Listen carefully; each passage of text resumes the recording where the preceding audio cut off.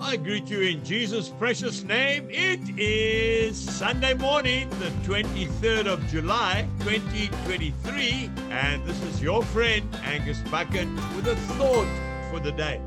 We start off in the first book of the Bible, Genesis chapter 4, verse 9. Then the Lord said to Cain, "Where is Abel, your brother?" He said, "I do not know. Am I my brother's keeper?" And then we go straight to the first book of Thessalonians, chapter 4, and I'm reading verse 9.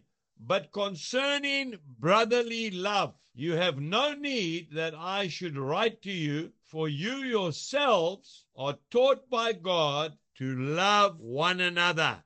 Am I my brother's keeper? Yes, I am indeed. And we need to love one another. Paul said to the Thessalonians, I don't even have to tell you that. You know that already because God has told you. Money cannot buy friendship. In these perilous times in which you and I live, we need to love one another. We need each other. Not only the men, but ladies, you also need friends. You need sisters in Christ that you can share with. You know, just recently I met with over 100 men here at Shalom just for 2 days. These are men who have asked me to mentor them. Many others couldn't make it. They live overseas. But it has become one of the highlights of my Christian walk with Jesus. I think I'm the one who's more blessed than any of them. It's not a conference. We don't need more conferences, do we? It's not a heavy theological time of instruction. No, it can't be because I can't even spell that word.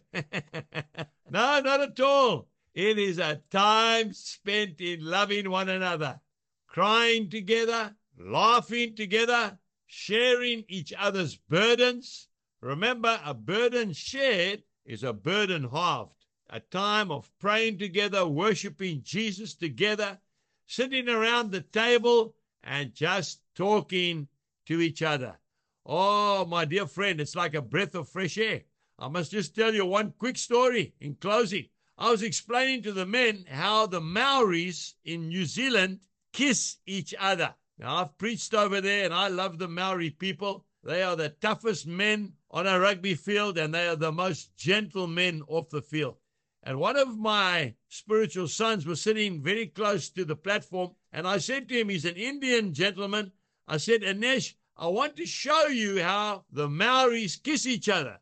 And I got hold of him, and he thought I was going to kiss him on the lips. He said to me, no, you can't do that. And I grabbed him by his whiskers, and I rubbed his nose. And the guys just packed up laughing. It's that kind of love that we need in this world today, where we can trust one another, cry on one another's shoulders, and just love each other with the love of Christ. Go out today, find a friend, love him, love her, and spend time in the presence of Jesus. Have a wonderful day. Jesus bless you and goodbye.